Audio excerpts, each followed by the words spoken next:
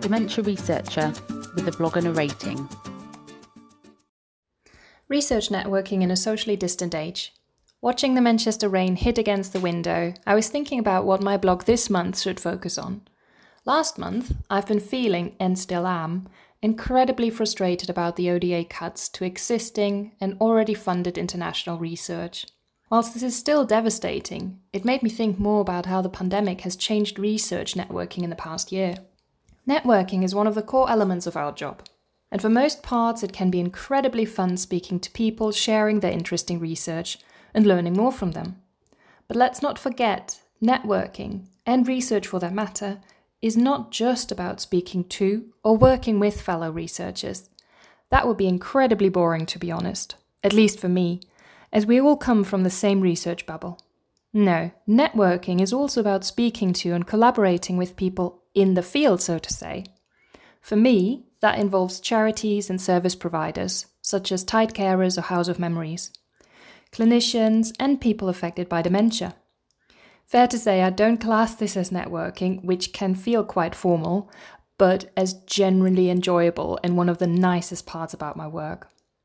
Usually, we would meet people at conferences, workshops or seminars, which offer those opportunities of networking and talking about work, or other things, outside of the formality of those meetings.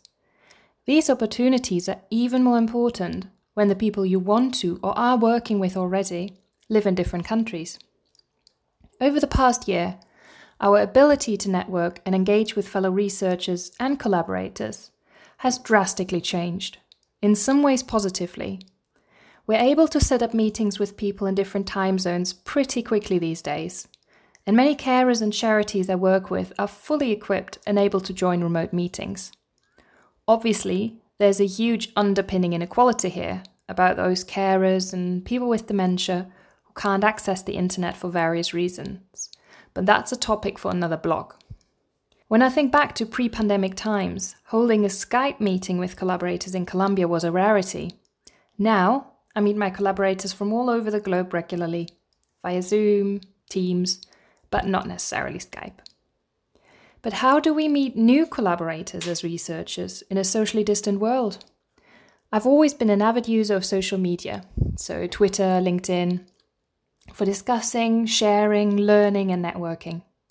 What I found in the past year is that many more academics and people I work with in general, and participants, are using social media and are often just a tweet away. It's the modern, constantly accessible platform for meeting and following new interesting people in our field. That is certainly positive. There are obviously negatives as well. As I just mentioned, some people struggle accessing the internet, and we are excluding those who most likely have incredibly important stories to share too from research. What's more, international research involves shared learning and understanding how, for example, a dementia care pathway or mental health services work in different contexts, different culture, region and language. By only having remote meetings, we completely miss out on one of the key parts of conducting international research.